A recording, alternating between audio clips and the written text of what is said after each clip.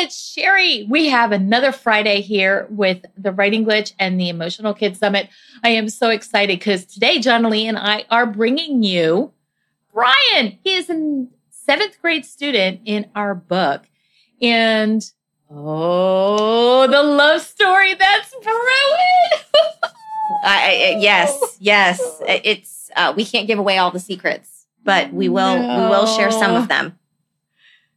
So through the book that Sherry and I are co-authoring, Math Disconnected, we develop these fictional characters that are based on real world students that we've had. So there's a nonfiction component, but we've named them something different. And Brian in the book is based on one, along with about 3 other students that I personally was able to teach during a project that I was doing in one of my schools as I was an instructional coach.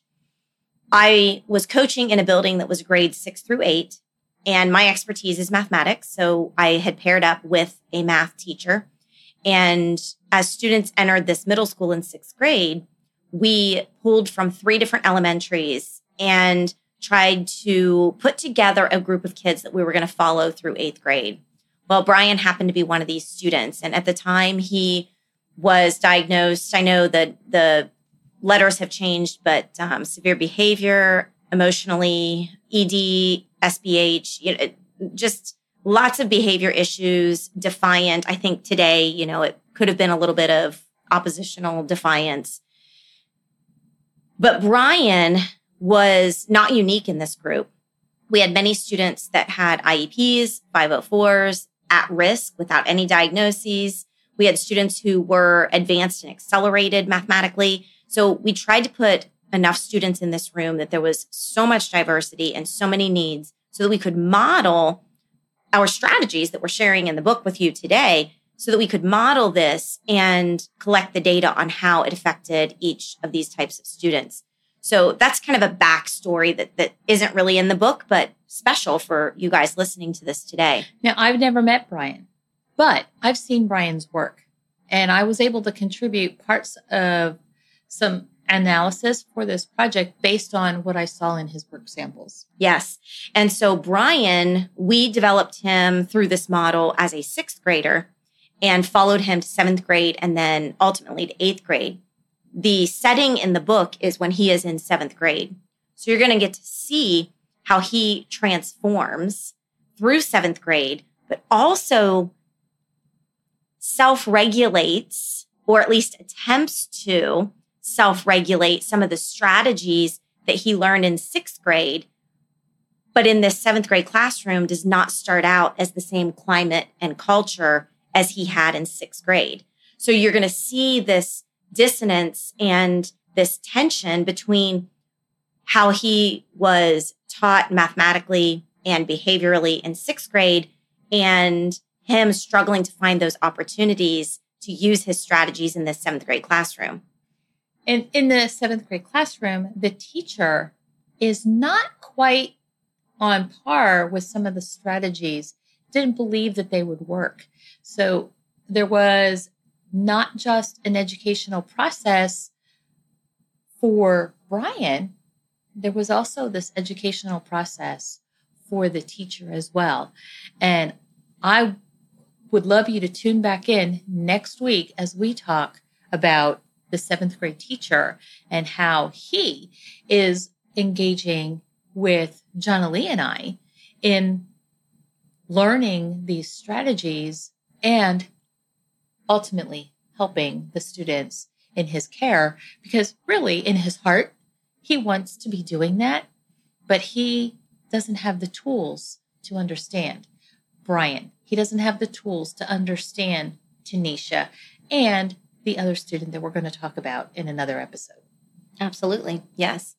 And as far as Brian, one little tidbit of information is Brian is sometimes what I call a false negative student. What's it mean by a false negative? So just try to think about this for a moment. There are students that are recommended for intervention. They might have some type of learning disability or other diagnosis or some kind of disconnect or struggle or issue or whatever it is. However, those things, those items are masking this cognitive and conceptual understanding of a topic that he's not able to articulate.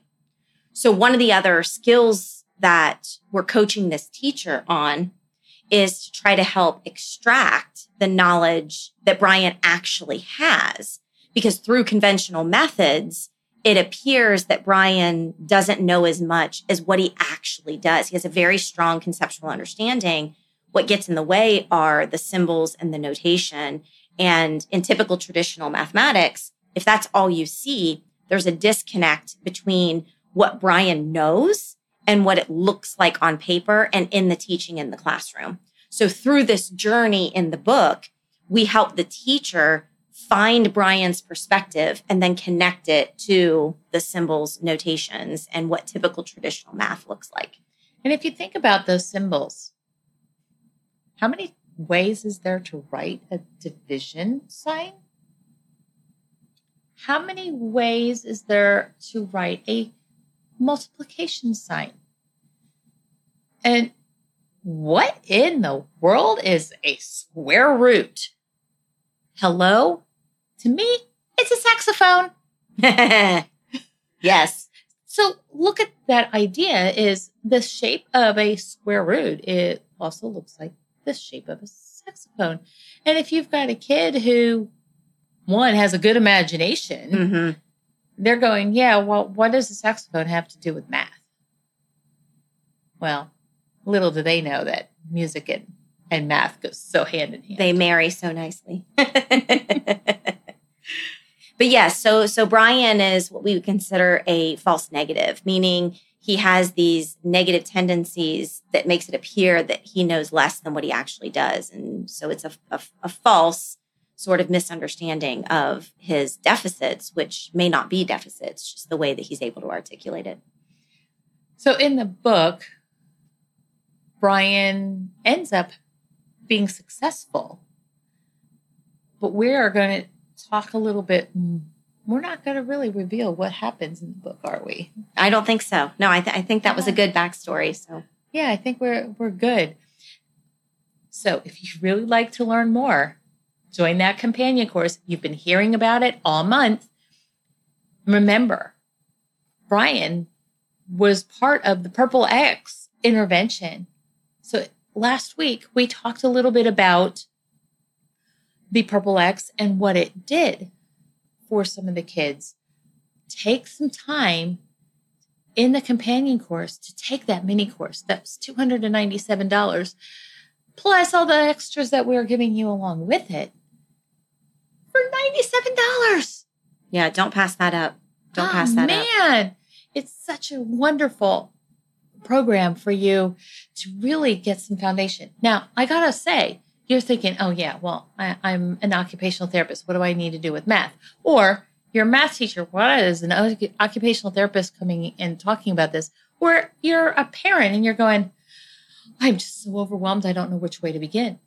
By putting yourself in the role of the compassionate companion course participant, will take you step by step through some of these experiences, and you're going to get an opportunity to be on the book launch team.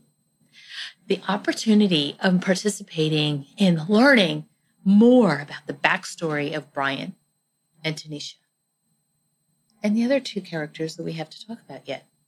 So be with us, and we encourage you right now to join that companion course. And remember, you were put here for such a time as this to be with the students that are in your charge from morning to night. Have a great week, and we will see you next Friday. But don't forget, there's another expert coming on Monday. Talk to you later.